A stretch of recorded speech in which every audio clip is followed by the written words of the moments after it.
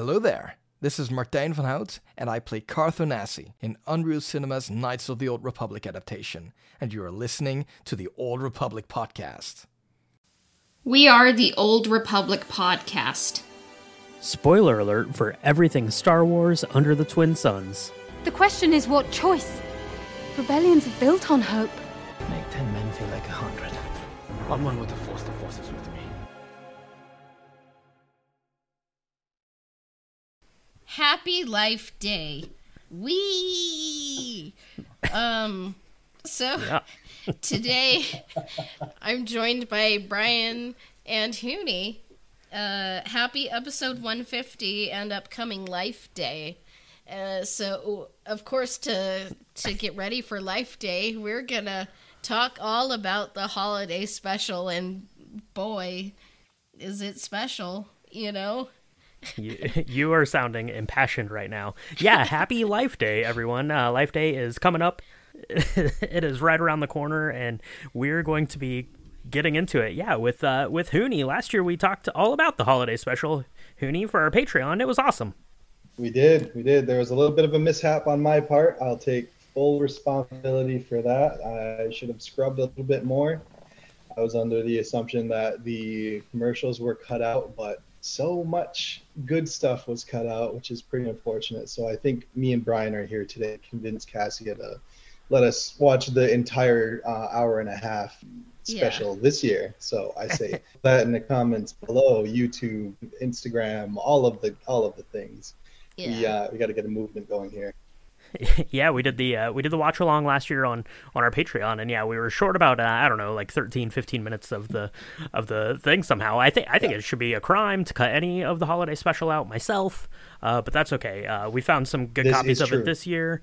We got it rewatched again, and we're ready to dive into it. So before we get started, Hooney, why don't you tell everyone a little bit about yourself if they're not familiar with you? They should be. You've been on the podcast several times now, but let everyone know if you've got any updates, or how Clonetober went, or how much you've been sleeping since October ended, or any of that stuff. Segazo Guego, Ali Hooney Yungets. Hooney is the name. My name is Hooney. I am an artist. I draw things. I have survived my own Clonetober challenge. Life happened a lot in the last few days of Clonetober, so I didn't actually finish my own challenge along with the rest of people competing. Well, not competing, but contributing and making art and stuff. So that was a little sad, but I did get a bit of extra time to work on those last couple prompts that I missed. And what was really important was that we had so many people participating all the way to the end. We had some people bobbing in and out of different prompt lists, and that was always fun. I was doing that as well, mixing the clones with these other prompt lists like Tolkien, and I had like a Batman one, Warhammer 40K one, if anybody is a fan of that stuff. So that was really fun. Nice. I did some nights, of course, and I got a lot of really good feedback on the alternate universe stuff that I had done for a lot of the clones in my smaller writing and captions and stuff, and that was really, really fun. So if you're a fan of clones and somehow a fan of the holiday special and clones, there's some good stuff in there. And there may or may not be some references to the holiday special. I think you're going to have to take a closer look just to check. But I'm an artist. I am on my way in my career, and I've made some pretty big investments recently. So I'm going to need to pay those up a little bit more and more as I go. So expect to see more things coming out of me. And yeah, some pretty special, wild, crazy stuff in 2023. I am very excited, and have young ones. If you have, what is a Wookiee? Are they like puppies? What do you call young Wookiees? Anyway, if you have young Wookiees in the house, you could pick up some of my books for them.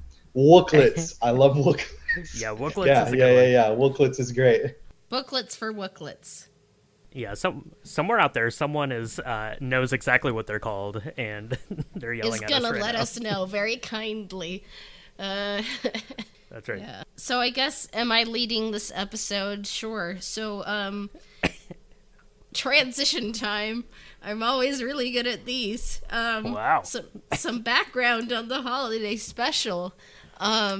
what is the background on the holiday special, guys? Wow. Okay, that was a beautiful transition, just like you get in the holiday special. So, I'm going to read this from the Star Wars Year by Year visual chronicle that was, executive edited by J.W. Rinzler. So this is the best book around if you're looking for some stuff about the history of Star Wars. But if you go to the year 1978, the month was November, and on November 17th, the Star Wars Holiday Special aired. And so this is what it says here in the visual dictionary about it. It says, the Star Wars Holiday Special airs on CBS television, directed by Steve Binder and an uncredited David Akomba, and based in part on a story attributed to an uncredited George Lucas. The show is described by Fox's production notes as a 2-hour visual and audio delight, starring the cast from the hit motion picture Star Wars, along with special guest stars and a live animated musical potpourri of pure entertainment, complete with astonishing electronic special effects. Highlights include Ralph McQuarrie's matte paintings of the Wookiee homeworld Kashyyyk, and an animated cartoon sequence that introduces Boba Fett. In the special, Kashyyyk is pronounced Kazook, and is spelled that way in the script, reflecting Lucas's earliest notes on the Wookiee homeworld. The special is never rebroadcast or officially released on video. So November the 17th, the Star Wars Holiday Special aired and died. Oh boy. Yeah, that is a great summation of it. Masterful artwork. You had a really good radio voice for that portion. That was really, really awesome. Oh, thank you. Beautifully stated. Yeah, so I mean, that is kind of just the, the general kind of summation, but I mean, there's some pretty kind of neat things to take away from that. And things you might not necessarily, realize when you're watching it, but, the McQuarrie matte paintings, that stuff is awesome. It's interesting because when you watch it now, 1978 being all the way, in the far distant, past for us, to hear Kazook and you're like, that sounds funny, but it's interesting to know that that's, kind of in, from the first notes of, Chewbacca's homeworld, coming from George Lucas. So I think that stuff is, kind of interesting, even though, arguably the Star Wars Holiday Special is a fantastic debacle. There were some steps being made to make it something pretty neat, and I don't know. 1978 was a wild time, I guess. Wild time. Truly. One of the producers, we can't say because of YouTube, but it was drugs, so it was drugs. Yeah. So interesting factoid. I think that's what I was saying on our commentary. Interesting factoid. On the Matt Gorley podcast, by the name of I Was There Too, Matt interviewed Larry Hayter, and his suggestion was it seemed like it was a Coke set, and that things were made with haste, we'll say, and a lot of quick decisions were made. And Larry himself said that nope, if it was made maybe 5 years later, it would have been, of that type of substance. But it was a very pot show, he put it. Another producer, he said that he tried to, let me look at my note here. Said that he would try and work with actors on ancillary stuff, trying to, get work on side things or introduce them to different stuff that they had working for, the sets and whatever. But he made a comment and said that they were all so dopey. So I took that and I questioned, does he mean depressed? Does he mean they were sullen? Because most of the returning cast were actually contractually obligated to come back and or felt contractually obligated. They felt like they owed it to Lucas for the success of A New Hope. So does he mean depressed, or were they dipping into that that Kazook, we'll say? Were they doped out for, the very understandable reason of not wanting to be there, or were they coping with the doping? That is the question of the hour. Coping with the doping. I love it. Yeah, this thing, it came together so weird, and then like everything surrounding it, like you said, all the stuff there with the writing team, where you just hopped up on something, putting this thing together. Like I don't know if there were like no guardrails on this, if it just spiraled out of control so fast, and George Lucas was busy getting prepped for Empire or what. But I know like Steve Binder is is credited as the director for it, and I guess like on like the last day of shooting, he's like, all right, I'm done, and just left. Like he didn't stay to help like edit it or cut any of the thing or whatever. So I would be interested to know. I need one time I need to do a lot more research, but I don't know what kind of timeline this was made on. Where did like everyone come in for like a week and put this thing together? Because I couldn't imagine that it would have taken very long, especially when we're getting into our Star Wars characters. Like you said, kind of felt obligated to be there contractually and otherwise. Han Solo definitely was contractually obligated to be there, or else he wouldn't have been. Anthony Daniels probably would have turned up for it anyways, but but yeah, I don't know. It's a wild thing. So Larry Hayter said on the Matt Gorley podcast that it took a span of 2 months from filming to the release of the holiday special. So pretty quick turnaround, and that's kind of the running theme with the entire special. And David Akumba, or is it Acombe? He actually left the production after shooting only a few scenes because he was used to kind of more of a run and gun filmmaking style, and felt very constrained by the TV setup that was very stationary. He didn't know what he was exactly doing, so he actually shot each scene. If listeners are familiar with another filmmaker by the name of Tommy Wiseau, they're familiar with his masterwork as well, The Room from 2003, which I'm also a very, very huge fan of. He used a similar style that was very misguided, where they were shooting on a digital and a film camera. David was as well, but he was a digital camera but they were shooting on 5 different cameras simultaneously for these super stationary actors. And again, he didn't know what he was doing, and it was very, very open with that fact, with the rest of the cast, with the producers, with the writers. And that was also an issue where he felt constrained. And as the special was being shot and they were adding more scenes, taking things out, he rapidly realized that it wasn't his vision, and slowly the people around him could see him losing interest and becoming I don't know how he coped, but he had to cope by exiting, and that's what credited, because he only shot a few scenes.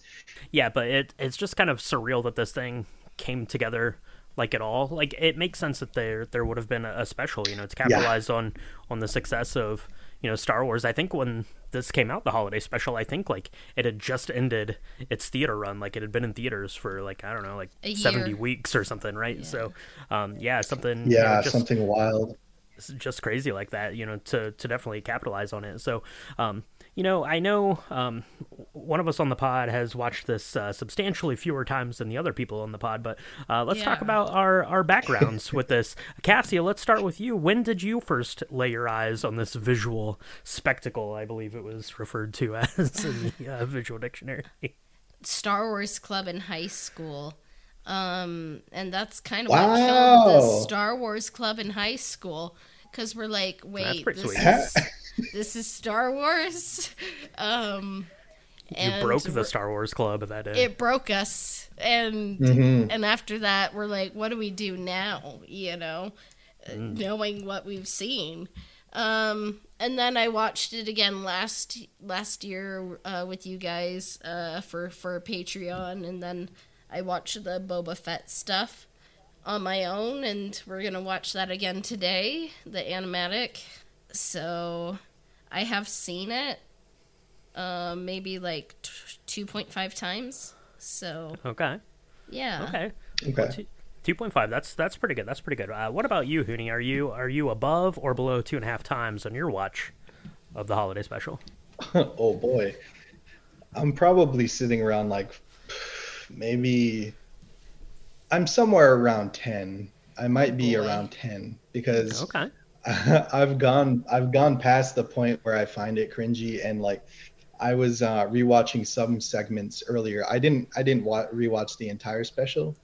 I'll have people know that I am a false prophet. I am a liar. I am a hypocrite. But I watched little bits and pieces, and honestly, the Cirque du Soleil alien people. I was working on something on my own and like taking notes from another thing I was watching, and it's a bop. Like it goes hard. Like I found myself genuinely enjoying it.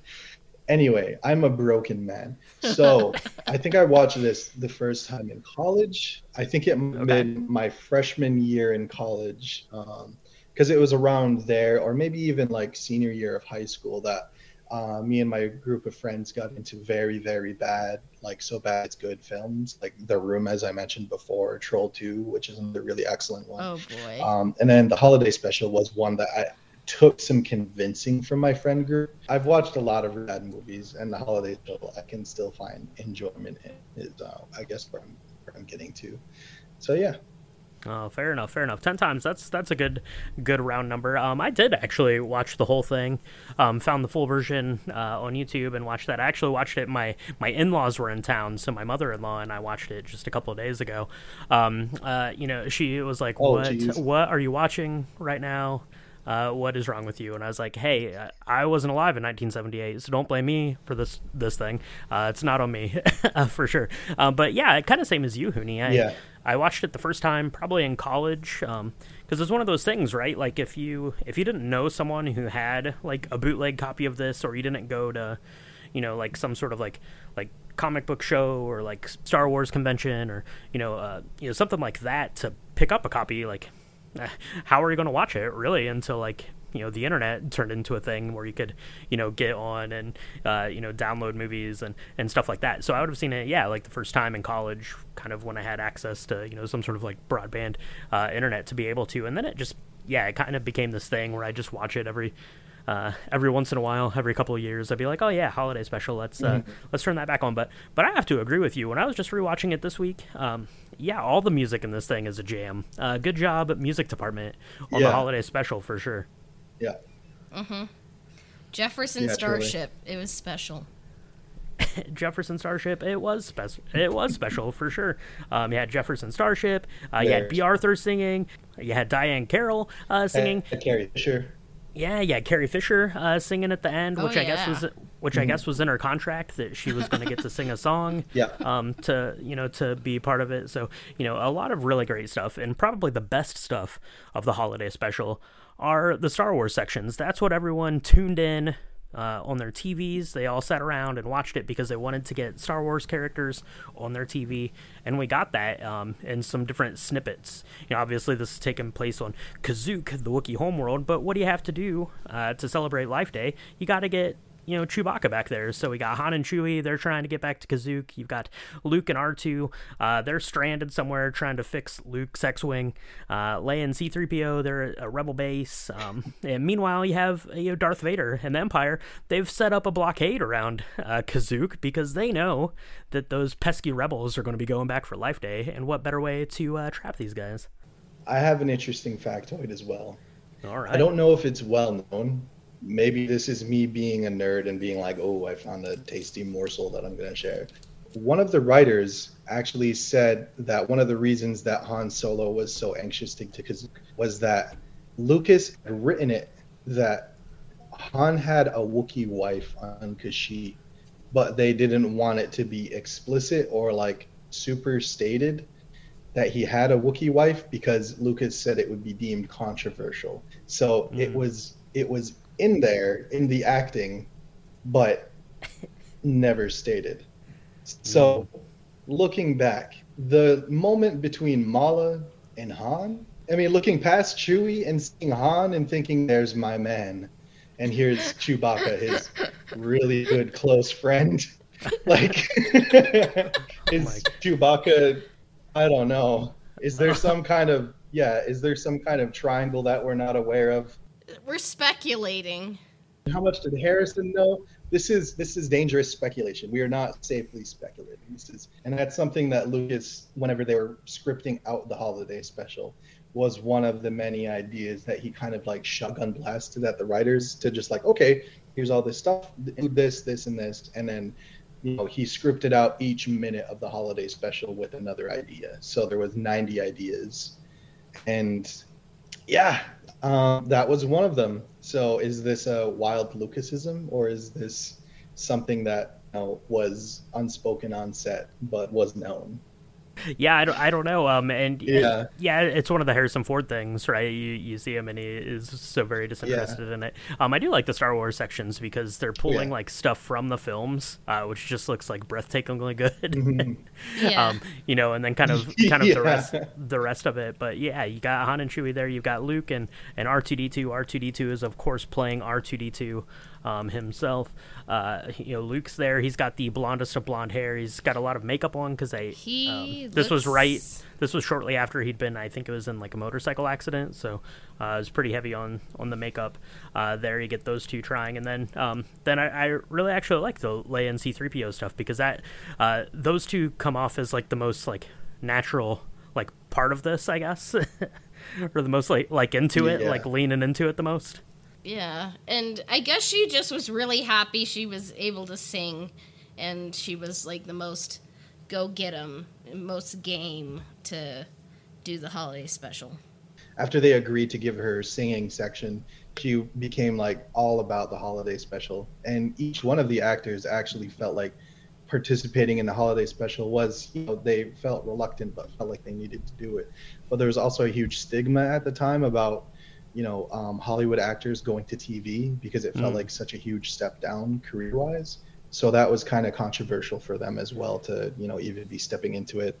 Because, apparently, Harrison was only on set for 2 days.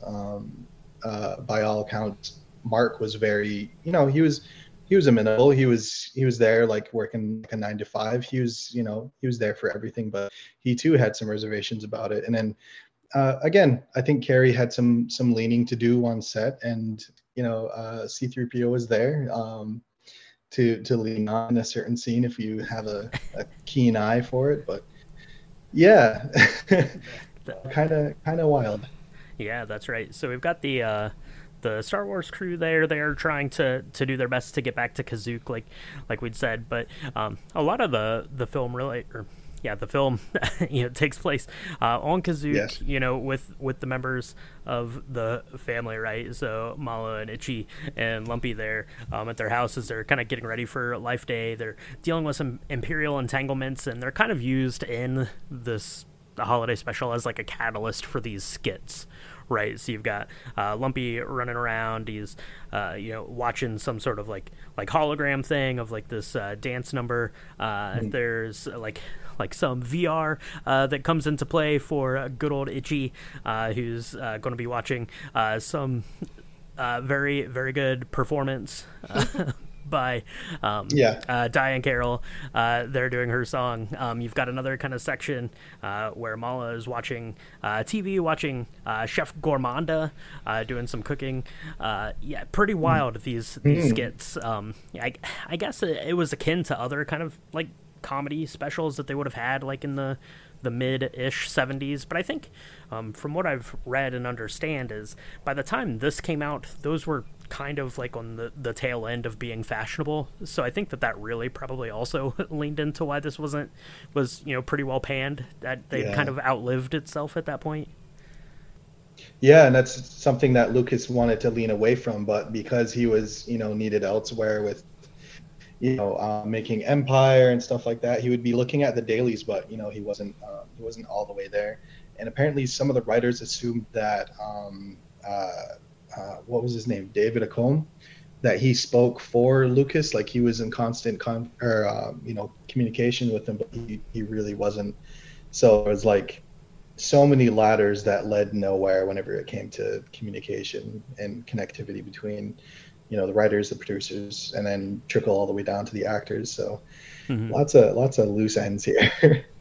Yeah, that's right. But so we had, like I said, the comedy skits. You had Chef Gourmanda there, which is like a Julia Child kind of thing with the forearms, coming out of Chef Gourmanda doing this cooking, the whisk and the beat and the mash or whatever it was is kind of going through there. You had Yeah. Dromboid, Whip, stir, whip, stir, beat.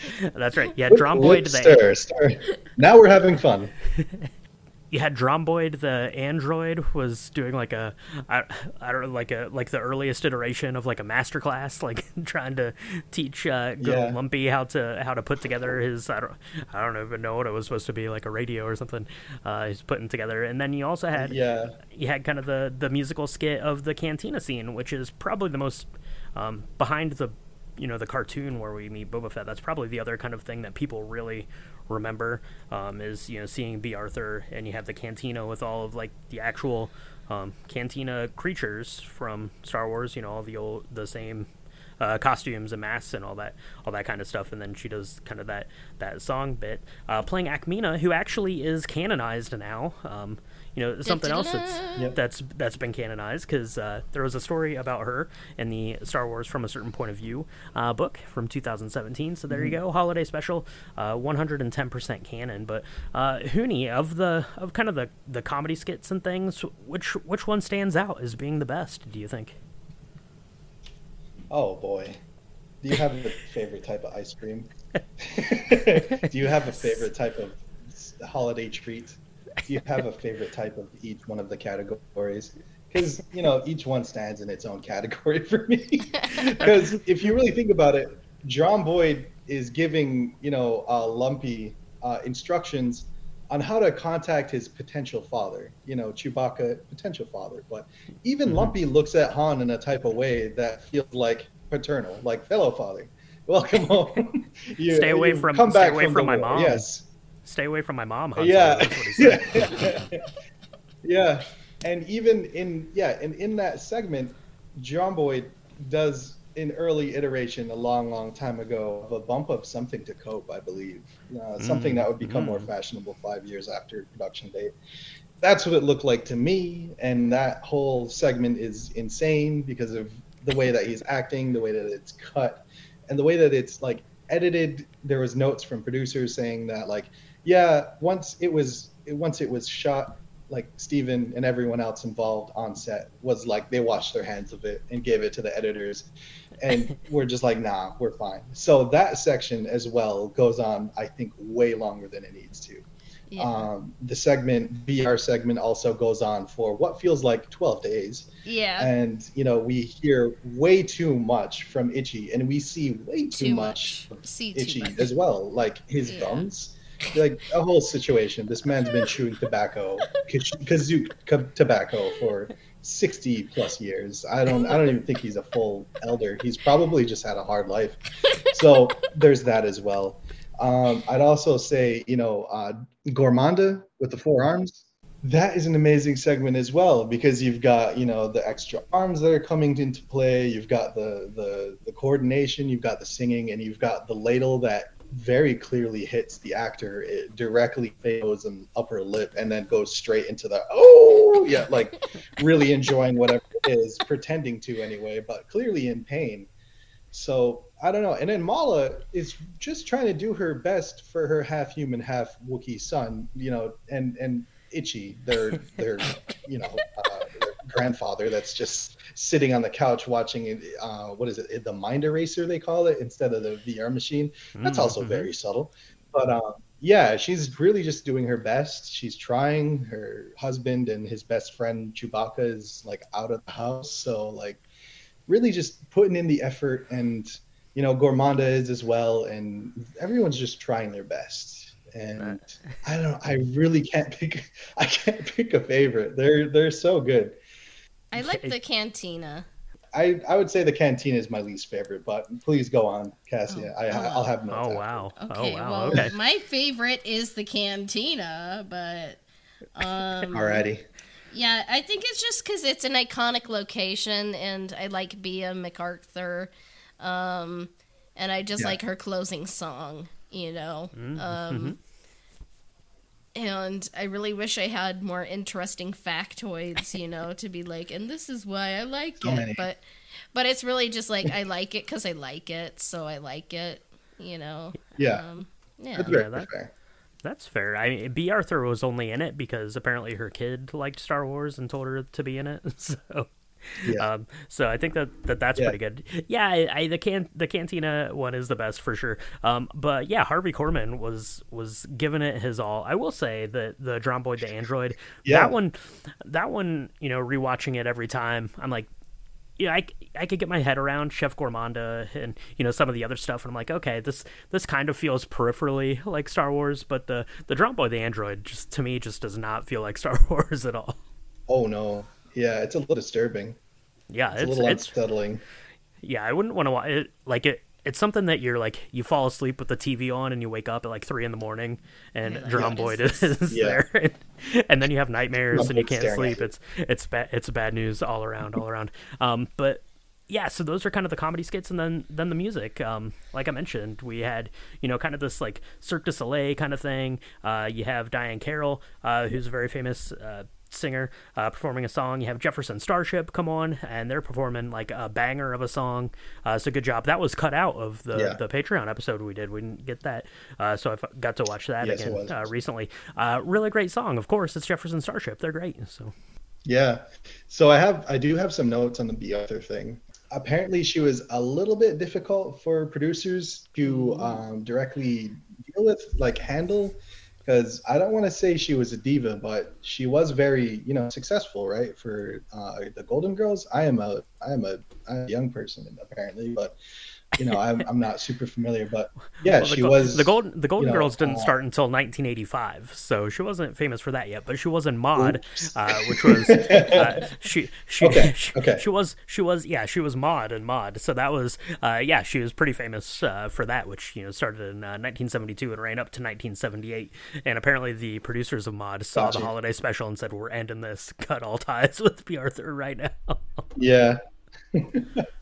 So yeah, that was actually in the article that I read. That was the dark side of the holiday special, something like that. I'll send you guys the link to the article after, so you guys in the audience can take a read as well. Yeah. But their note actually was that she was basically her character Maud. That doesn't mean much to me, but apparently, yeah, she was. She didn't really like to repeat anything that she was given. She wasn't receptive to like a lot of notes. If there's something that she did, or if they asked for another take on something, she would ask them specifically what it was that she did wrong. And yeah, she she was a star, but she also remembers the singing and having a great time on set, but she didn't realize that she was in a Star War because what her schedule was. She just remembered it as the day that she shot this musical with the masked people. So that's fine. That's right. And the guy that's drinking through at the top of his head. Oh yeah, I've got some notes on him as well. Yeah, Krellman's a whole situation, and we can handle that in a minute. But also another interesting factoid: one writer apparently brought their child to the set because Star Wars, no. the cantina, had all the masks back and they had all the characters back, and they also had a giant rat. So he was like, "Come on, child, I'll bring you to this. I'm a father. This is going to be a core memory because you love the Star War. I'm working on the Star War. Let's go see a Star War. I'm working on it. You love me. I'm your hero. Here we go. Core memories unlocked." So he brought the child to set, but again, a lot of communication on the holiday special, and wearing a mask and a full suit, very hot. Shooting inside a closed set with a lot of lights directly shooting at you, very hot. Recording with B. Arthur, some will find very hot. I do not. But a lot of the actors apparently were not given oxygen tanks on set. That is like a requirement for working with, masks of that type. So they weren't given air, they weren't given, water, they weren't given the proper things because those security checks weren't in place because it was a very dopey set. So this child saw the Star Wars, but also additionally with that memory, which I'm sure started off great, started to see actors collapse and just kind of slunk to the floor and in place just fall over because so many of the actors were getting heat stroke or passing out from dehydration. So this child, whoever this child is, they didn't identify the child. They've got so many core memories of just watching, a bunch of Greedos and unicorn animal like men and werewolves and humanoid rat people falling over. I don't know, man. Hats off to them. I hope they stayed a Star Wars fan, but I would understand if they went over to Star Trek. Passing out is what I want to do when I watch the holiday special for sure. So, poor kid there. But I mean, there's I don't know. It's an interesting amalgamation of stuff, and then ultimately the heroes make it past the Imperial blockade and get back just in time for Life Day. Everything is good to go. So the other kind of important part of the Star Wars Holiday Special, even if you discard all of the Star Wars Holiday Special, it was the first appearance of Boba Fett in a little animated clip. So why don't we take a really quick break, and Huni and Cassia and myself are going to watch the animated section. We'll probably put that up as a watch along on our Patreon if you want to check that out. It's patreon.com/oldrepublicpodcast. But we're going to watch that, take a quick break, and then we're going to come back and talk a little bit about the animated feature, and then talk about the lasting legacy of the Star Wars Holiday Specials. So sit tight, and we will be right back. And an animated Star Wars story on the Star Wars Holiday Special. All right, so Cassia, Huni, we just watched the story of the Faithful Wookiee. What did you think? Cassia, what did you think?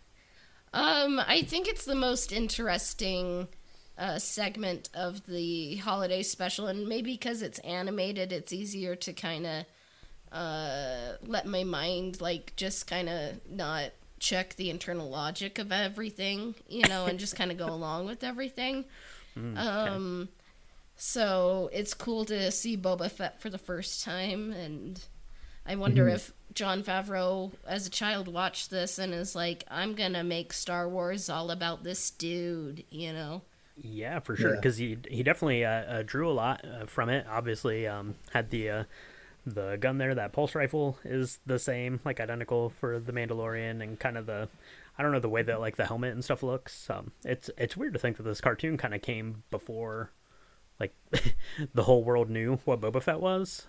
It's just weird to kind of put yourself in that mindset, right? But I guess if it's 1978, you're a kid, you're watching this, you're like, who's this crazy character? I wanna learn more about him. So maybe that was part of the mystique around Boba Fett and why it became this so beloved character from the original trilogy. But Huni, we didn't get to watch this part on our bootleg watch through last year. What do you think about the cartoon section here? I tell you, Brian, I cry every time. Just the art style itself, the betrayal. I almost said Mark. Luke trusted Boba with all his heart, and you can see it in his big pearly blues. He feels so much betrayal. This is a young Luke. This is the young rebellion Luke. He's really hurt by what happens, and he apparently doesn't trust easy in this version of Luke, because he does shoot first. He shoots that big old lizard, tries to take it out immediately, and maybe he took a couple notes from Han, but yeah, and you can really, really feel the betrayal. You can see, how much pain it causes him in those few frames that those animators made, and yeah, it's a great time. It introduces us to a lot of really great stuff, and I really appreciate it. And yeah, Cassia, like you were saying, it feels like a bit of a stop off on this super rocky road that you're going on when watching the holiday special. It is great visually. The voice acting is maybe a 5 or a 6, but I actually have some interesting factoids if we'd like to get into those. Okay. Some juicy morsels. So all the actors coming back did their lines in around one take, each one of them. Harrison Ford really just didn't want to be involved in any of this, so he tried to make sure everything that he did involving the holiday special was in one take, and he wanted everything to be ready whenever he arrived on set. So there's that. But interestingly enough, Mark Hamill was the only one who was super, super nervous when he arrived on set. it's almost as if he really cared about his voice work when it came to the animation. Almost like he'd make a career later on, perfecting his voice acting. Hint, hint, hint, hint. But yeah, it's kind of funny. Just think, we wouldn't have the Joker in the Batman the Animated Series if it were not for the Star Wars Holiday Special. Yeah, that is very true. Also, a note on Boba. So the animators themselves, the artists themselves, they took after Jean Mobius Girard. They took after the art style, but they were also given production images and the black and white prototype armor that was made for Boba Fett. So they had that content to work from, but he didn't have any color. So it was up to the animators to color Boba Fett to their best ability. And what they did was give him a color scheme that fit in with the Mobius aesthetic. So that's kind of a fun factoid. I really like that. I wasn't aware of that before. Yeah. So, that's really fun. Yeah, that is pretty fun. I think my favorite part about this cartoon segment here is that Chewbacca knows that something is up with Boba Fett the whole time, but no one listens to Chewbacca. Mm-hmm. That's why it's called the Faithful Wookiee. But then, C-3PO and R2-D2 are like, oh no, we intercepted this thing, and then Luke's like, oh okay, I'll listen to you, but not to Chewbacca. So poor Chewbacca, he's always doing his best, always knows that something's up. But yeah, this section, it's just kind of fun, and it's I don't know, it's weird in a way because you're going back and it's like that's just Star Wars. It's not like this new thing. I don't, kind of in a way, like it feels like you're going back into the Star Wars world after you've come out of the kind of the holiday special world of Star Wars. So I don't know, it's kind of fun, and it's really pretty, and it's just a really kind of interesting thing. I think that it's neat that they put it onto the Disney Plus, so you can just watch through that. There was also like a little golden book, like storybook, like children's storybook that they made a couple years after this, called The Faithful Wookiee. So I don't know, I looked a little bit, I couldn't find one online to track down, but I'd be interested to see what exactly is in that book. So I don't know, pretty fun stuff there. But I don't know, we're kind of winding down now. Like I said, our Star Wars crew has made it back to Kashyyyk for Life Day just in time. Everything is saved. The celebrations can go on as planned. The Wookiees can get their red robes on, carry their orbs down, go to the Tree of Life. Princess Leia can sing us a song to send us out of here. But Cassia, what are your main takeaways from this visual spectacle of the holiday special? We're only doing Life Day, only comes once a year, so we only get to do one of these episodes a year. So you're gonna have to really just let us know all the things that you think about it right now. When I watch it, I realize I try to disassociate from what I'm seeing on the screen. But I try not to, because Huni comes here just like totally excited, like all so things excited. Holiday special, and I'm like, I really just need to be passionate about this and like or at least just pretend, but I think like when it comes to stories, like KOTOR is like my story BFF, and like Huni's story BFF is probably the holiday special, and it's just like I'm never gonna like be BFFs with the holiday special, and like maybe I shouldn't try to force it, but oh my gosh, it's funny. I try. This has been an affront to the holiday special. No, I totally get it. The holiday special is it is a weird amalgamation. Huni and myself, we can appreciate high art. We understand it. We have a refined palate ourselves. So I get, that it's not for. No, I'm totally kidding. Like I totally get if you watch this and you're like, this is a dumpster fire. I don't even know what I'm watching. I am going to disassociate. I'm going to turn my brain off. My eyes are going to glaze over, and I'm just going to try to get through the next hour and 38 minutes. I totally get that, but I don't know. There's something about it that's kind of endearing.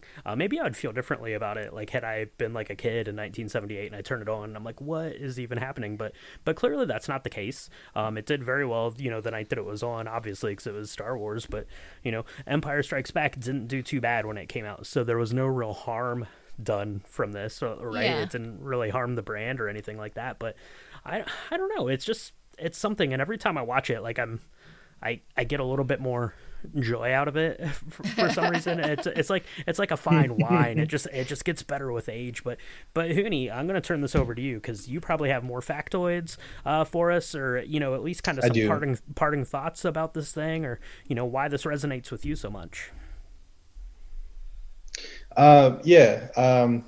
So, you know, I can eat caviar. I had flan once. I really didn't like it. It was not for me, but I had just gotten done talking to people about my culture, about the Mohawk traditions and stuff.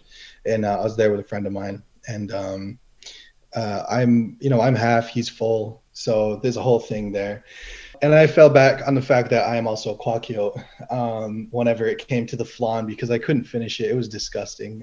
But we had just gotten finished telling this educator that, you know, there was this custom where, you know, whenever you were the guest, it's like customary to finish your meal, and, you know, just, you know, it's a kindness. So there's a fun story that's attached there as well. The holiday special is nothing compared to flan. You know, I can eat the holiday special. Flan is garbage. This is the anti-flan podcast, by the way. So I can survive and I can appreciate most things because I survived flan, which is disgusting.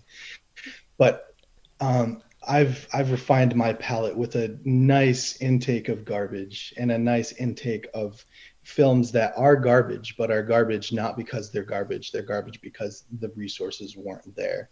So the holiday special itself was budgeted to have an $11 million budget, but they were given $1 million to make it. So there's that. I mentioned the room before. You know, there are people that are trying, and that effort can be rewarded in repeat viewings, or, you know, seeing different, you know, bits and pieces, little different morsels that I didn't notice before. You know, I can eat the flan, but I hate it. But if there's something new in there that I didn't realize before, maybe, you know, each bite can become more of an enjoyable experience. Or, you know, I'm just a broken person on the inside, and, you know, I just enjoyed this flan and managed to make it, you know, get some sustenance from it. But yeah, I don't know. I don't know why that came up. I don't know why that's where my brain went. But much like, you know, Frank Reynolds from It's Always Sunny, I'm the trash man. So I can appreciate the garbage. I don't know. Maybe maybe I've found the gold nuggets and I just hold on until, you know, I get to them, because I know the first viewing, I really did have to watch it in like 3 or 4 sittings. And I was in college. So like, you know, I was in my dorm and I was like, oh God. And, you know, I had to get through it. But I have this like thing where if I start a certain movie and it's very bad, if I'm past the 20-minute mark, I'm like, I need to finish it. Even if by the end, I hate that I've done this. Like, I'm usually doing something else to occupy my time. So maybe there's an amount of dissociation. But again, the holiday special is still super enjoyable to me for these different, you know, stop-offs on the rocky road. You know, the animation, the music, the insanely wild costuming, knowing that some of the Wookiee actors were not passing out but taking more frequent breaks and stuff. Apparently the actress that played Lumpy was barely 80 to 90 pounds when they started filming, and the suits themselves were very, very heavy, and this person lost a lot of weight as a result of that. So like, I'm there for that performance as well, because I'm like, you put the blood, sweat, and tears into this Lumpy performance, and I'm here with you. So there's a lot of interesting factoids. There's a lot of things I've learned over the years, and I've grown a calloused appreciation of the holiday special. And, you know, sometimes if you follow me on Instagram, if I'm doing a live, there's a chance I might start watching the holiday special, kind of similar to Carrie Fisher. Like if it's 2 or 2:30 in the morning, or if it's 3, I will test the resolve of the people watching by throwing on the holiday special on half of the screen, and I'll just watch it. I'll watch it with them, and I'll cheer on, as we get through the movie, and I'll just keep an eye on how many people are still watching by the 10-15 minute mark. But yeah, there's a lot of stuff. I know way too much, like way too much. Oh, another interesting factoid.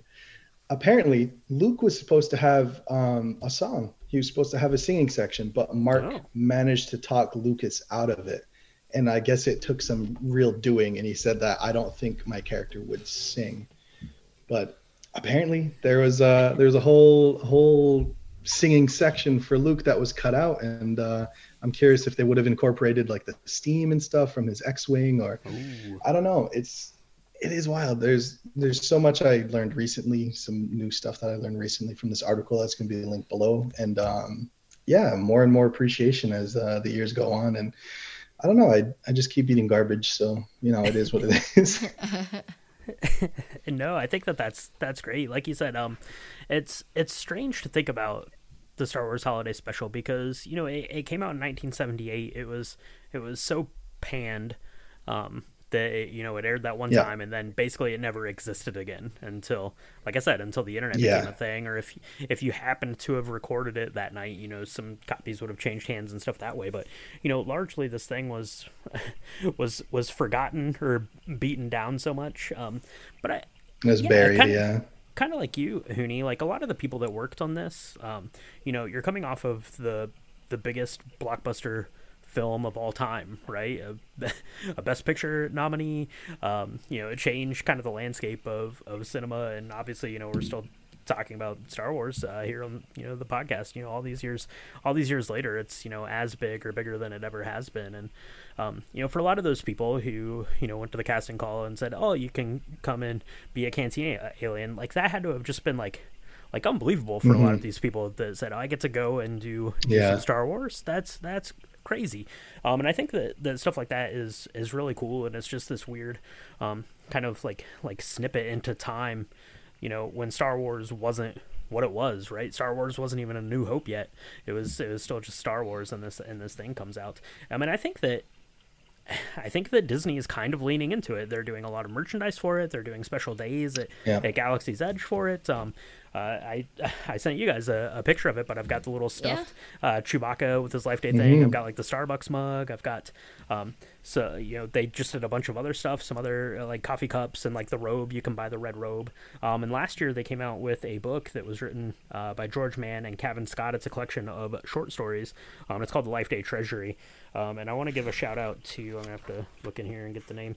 Yeah, Grant Griffin did the illustrations for it, and the illustrations are awesome too.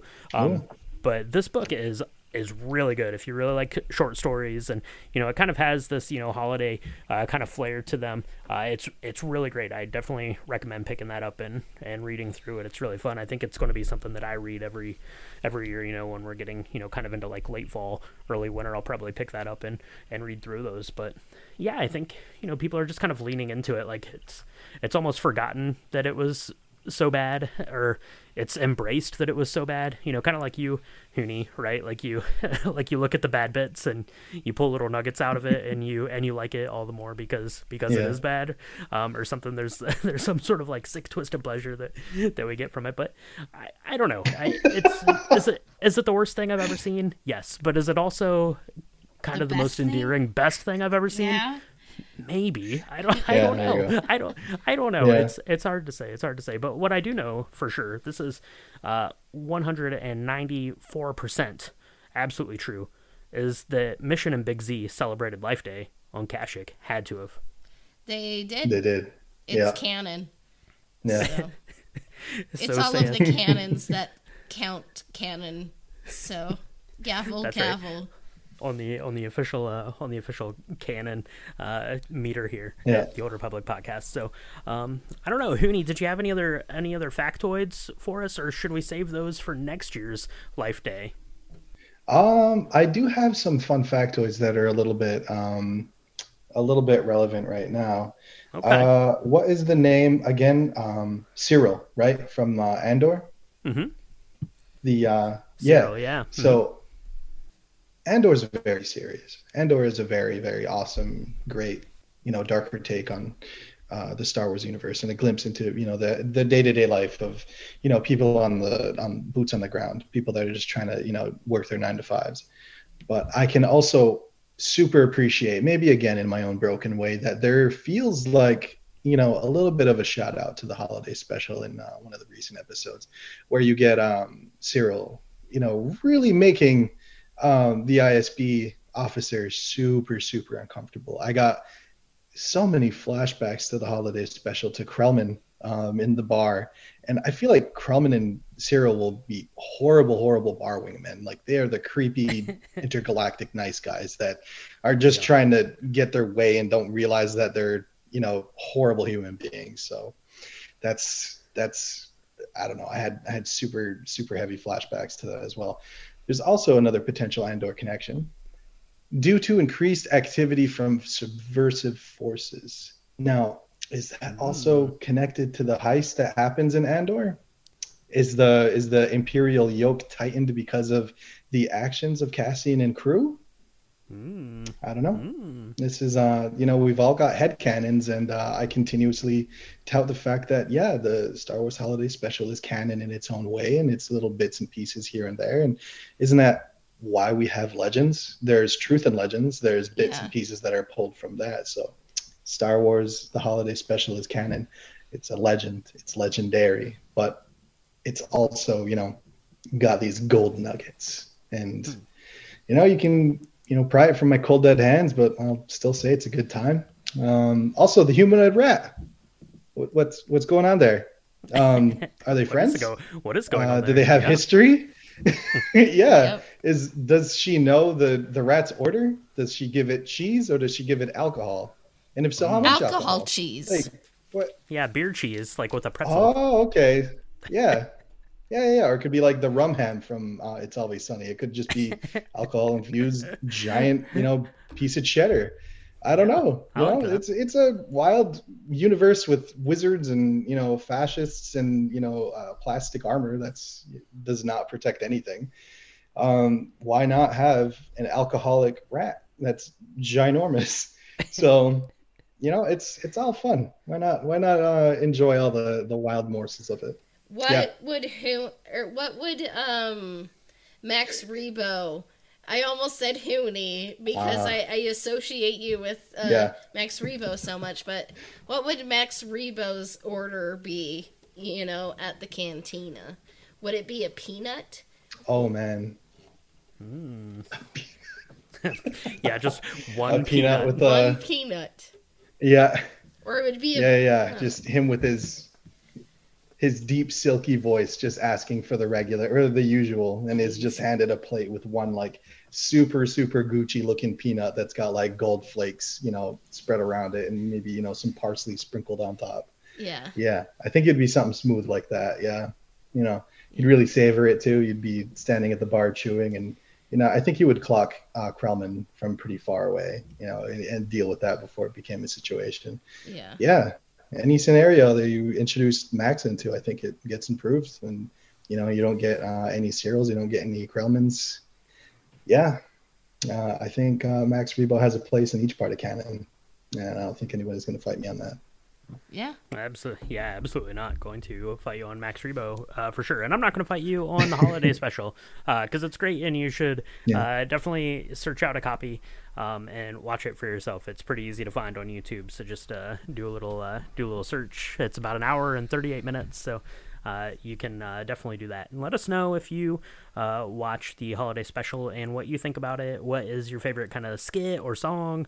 Or if you've watched the Wookiee Life Day, let us know all that stuff because it's pretty fun. But I don't know, Cassia Life Day, pretty exciting stuff. And episode 150, that's exciting too.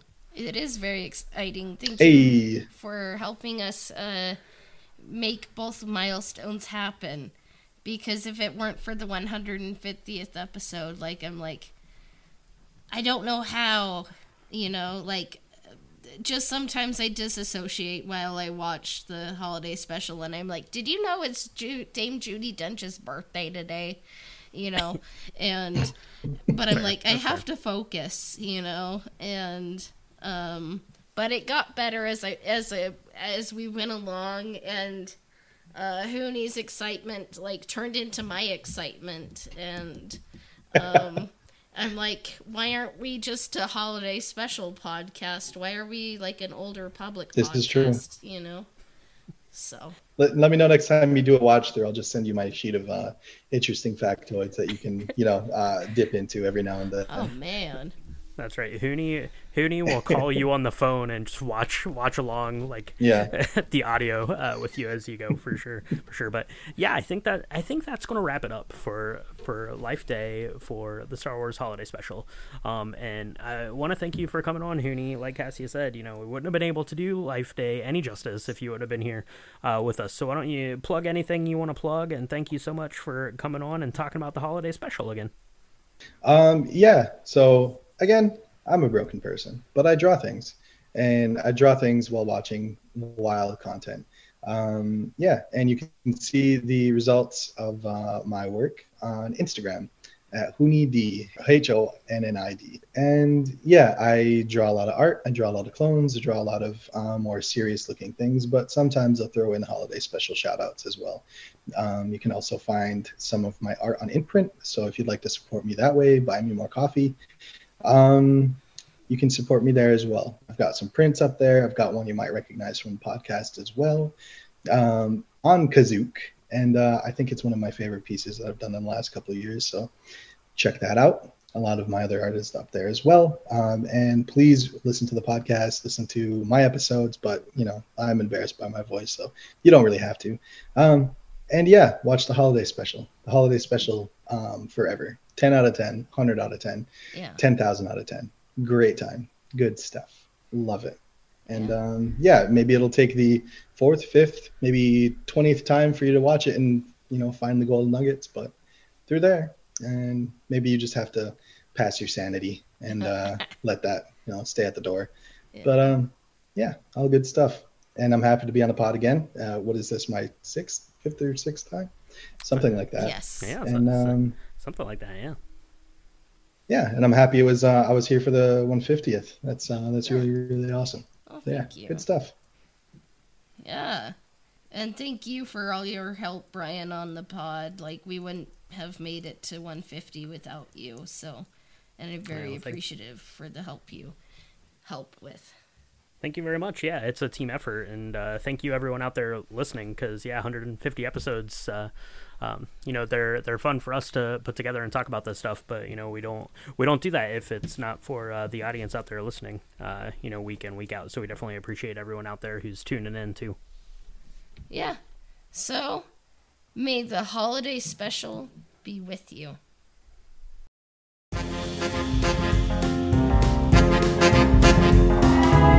The Old Republic podcast can be found on Spotify, Apple Podcasts, Google Podcasts, YouTube, as well as everywhere else that Anchor podcasts are distributed. Subscriptions, reviews, and shares help us out. And if you want to connect with the podcast on Twitter, we can be found at Old Republic Pod. And if you want to connect with me, I can be found on Instagram at Astro_Droid_. You can find us on Patreon at www.patreon.com/Old Republic Podcast. Our intro and outro themes were composed by Dennis S. Mowers at DennisSMowersMusic.com. This episode of the Old Republic Podcast has been brought to you by Nicky Dog from Patreon. May the Force be with you. We will be back soon. Bye for now.